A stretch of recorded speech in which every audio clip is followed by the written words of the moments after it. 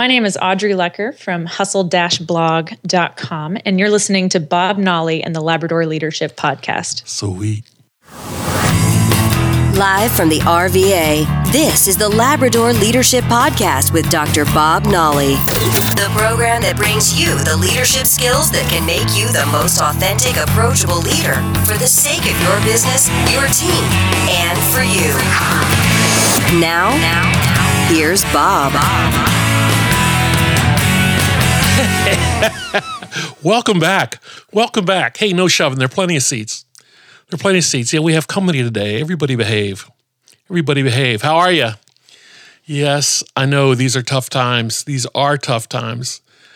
as we say at the end of every episode, take care of each other, and you all seem to be doing it. So that's good. Let's introduce our company today. I met this woman as an academic colleague, and she has just been a light that I've followed for some time now, and here's why. We have always talked in the leadership space about selection and interviewing and people that write on their resumes at the top line, excellent verbal and written communication skills. And we've talked about how lots of times that's not true. Our guest today is committed to making everybody's writing better. And what more noble cause could you have than that? Please welcome to the program, Dr. Gail Summerskill. Gail, how are you? I am great, trying to stay safe as everybody else is listening to this. Well, that's good. And I guess I should have introduced you as well as soon-to-be Amazon best-selling author, because you got a new book out, and it's called Writing with Sophie. Tell us about the book.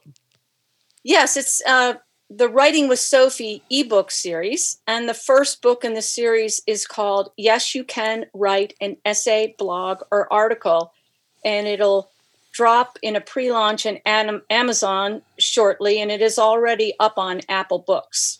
Well, congrats to that. That's a big deal. I mean, for a writer such as yourself, you've been in writing for decades, I'll just say. A long time. It's been the love of your life, perhaps. That's not a person. That's true. I have spent my lifetime teaching writing and communications and taken the now I get it moments from my students to help them start and finish writing that they're proud to share. There are some things in your book, and you were kind enough to share a draft with me, and I loved reading it. Yeah, and let me explain why, just so you can understand. I came from a household where my dad was in advertising and public relations, and he had the sharpest blue pencil, that's an editing term for those of you that aren't aware, of anyone I ever knew. And I'd come home with papers written on that broad-lined grade school paper, and he'd mark it up and go, actually, I think you have a better opportunity here to do this. So at his 90th birthday recently, I'm fortunate enough he's still with us, I gave a toast, and one of the things I thanked him for was taking care and wanting to be concerned with every single word I put to paper. It's kind of a lost art. It's kind of a lost art, I thought. And the work you're doing, not only through teaching, but now through this book, is trying to correct that, or trying to be a place for writers to go. Because I know you and I probably in the academic sense, we see students that go, oh my gosh, there's some work to be done here. And you've developed something to help them. Well, thanks. And that's true. And you're lucky to have had a dad like that. And in the acknowledgments in my book, I mention my 3 kids, and I say, thank you for putting up with me correcting you and all your friends writing and speaking through the years. But I think that you mentioned something key here, Bob, which is that if you have a parent or someone who writes well and cares about writing, you grow up in an environment able to improve your writing. If that is not the case, then what might happen is you go to a school, and particularly English teachers, they love to read, but they're not really trained in the teaching of writing. So they don't really understand often why their students don't write well. And so they'll bloody them up with red ink, their writings, and they make all these comments which are taken in by someone as negative, like, oh no, I'm terrible at this, I cannot do it. And what I've found over the years, that learning to write well is a combination of two major factors. It's learning an easy approach to the writing steps, the process of writing, and equally important is having the growth mindset, which means I'm not here yet, but with practice, I can get there.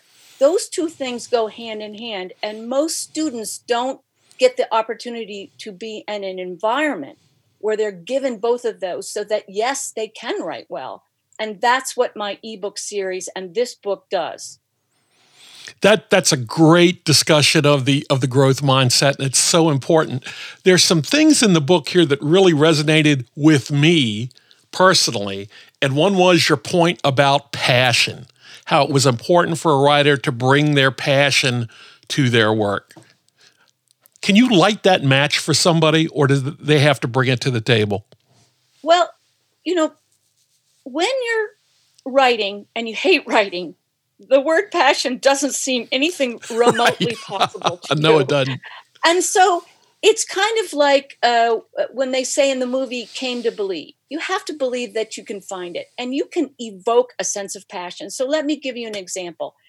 And I give this example in my book, which is that you're in a class and you have to write a paper about Walmart. You're in a business class. And you really don't care about Walmart, except for it's a great place to get your goods. And particularly now, it's really an important store. But you think to yourself, I can't possibly write a paper about Walmart.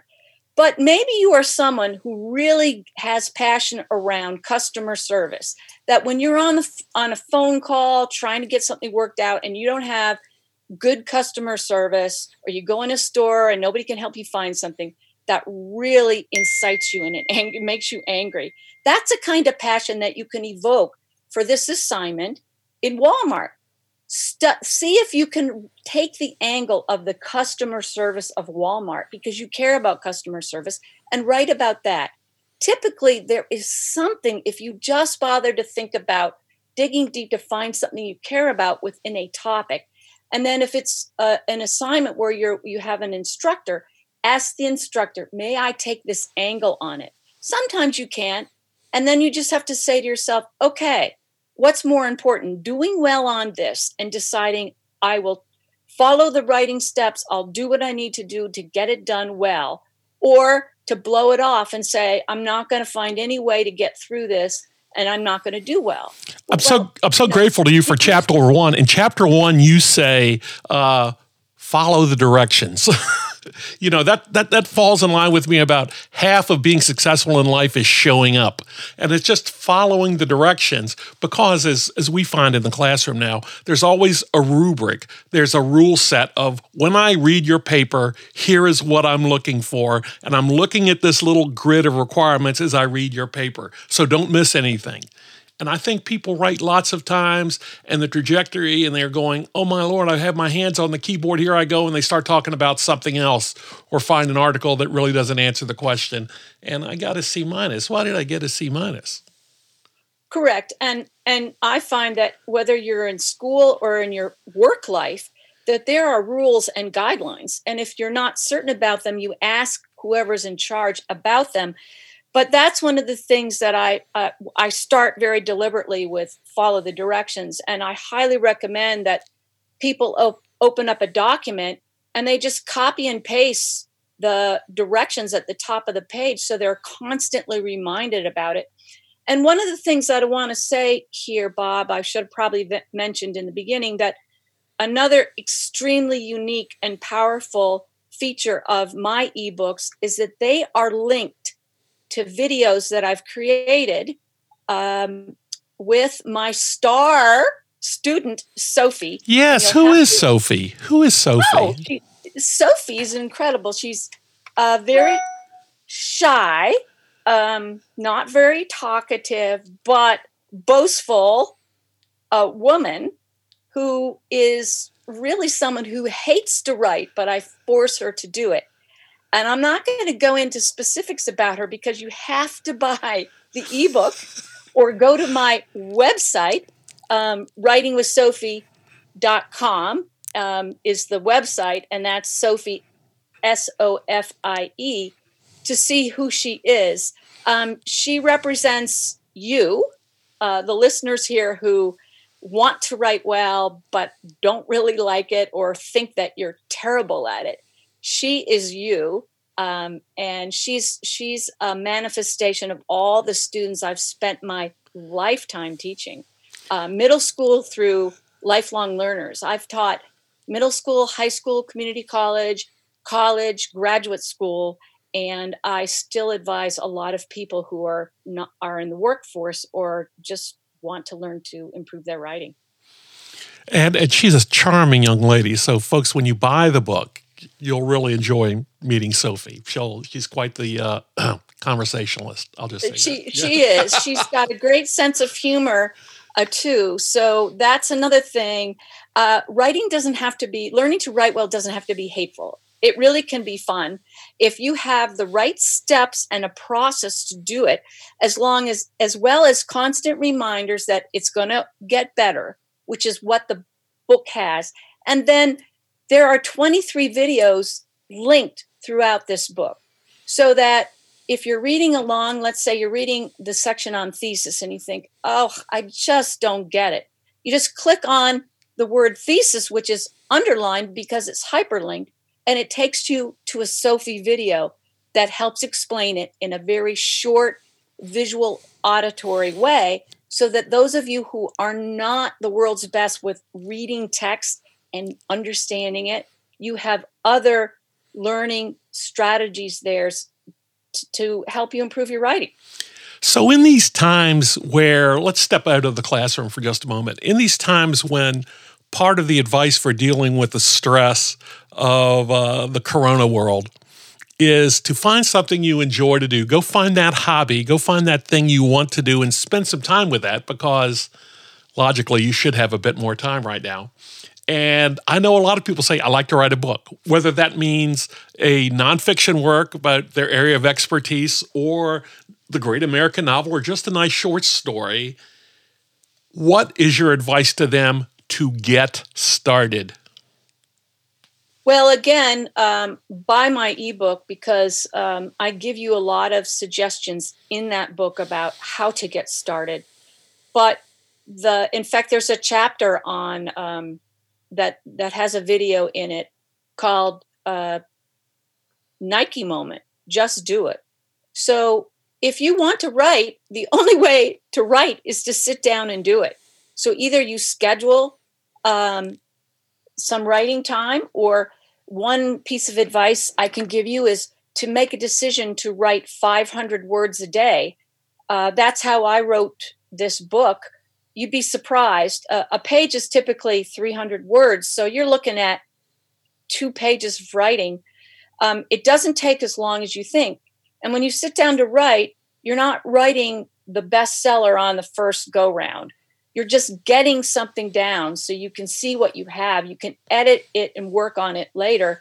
The other thing is on the section in my book about strategies to help you get started, there's a suggestion in a little video. Just do a 5-minute timed writing. If you're afraid of writing, just set a timer for 5 minutes. You'll be amazed how much you can write down in 5 minutes. And if you start to think, I hate this, even just write this down. This is just crap. I hate this, whatever. But eventually you get to your topic. I think that this is a marvelous time. Many people are in social media right now, and you can turn into an influencer if you're writing good posts. They don't have to be that long, can be a few sentences, but if they're thoughtful and beautiful, you can start to really build your own brand or share your ideas. And again, this book really will help you even with that. It's not coincidental that the title is essay, blog, or article, and you could also say post there too. It's a matter of learning the basics and then expanding them to the genre or type you're trying to do. That's great advice. Setting aside time, I think, is so key. And then I never forgot the movie Finding Forrester, where Sean Connery is playing E.M. Forrester, and he's sitting there at the typewriter, and he just gives the advice, writers write. So you have to put your hand on the keyboard and write, and finding yourself some space to do that. People are going to be very interested, if they're not already, in finding out more about you and your work in future books. What's the best way for them to find you? Well, there's multiple sources. First, I would recommend that you subscribe to my email list, which is writingwithsophie.com. And that is the word writing with Sophie, Sofie. Then you'll get the announcement on promotions, free gifts, next books, next steps. On that website, you'll see on the home page the icons. You can just click on them. I am in Twitter, Facebook, Instagram, and LinkedIn. And I'll soon to be expanding those, but those are the main ones right now. Everywhere in the social sphere. The name of the book is Writing with Sophie. Our guest today, Dr. Gail Summerskill. Gail, congratulations on the launch. Congratulations. It's a wonderful piece of work. And as I always mention, you are now promoted to co-host, so come back anytime and we could talk more about this critical skill.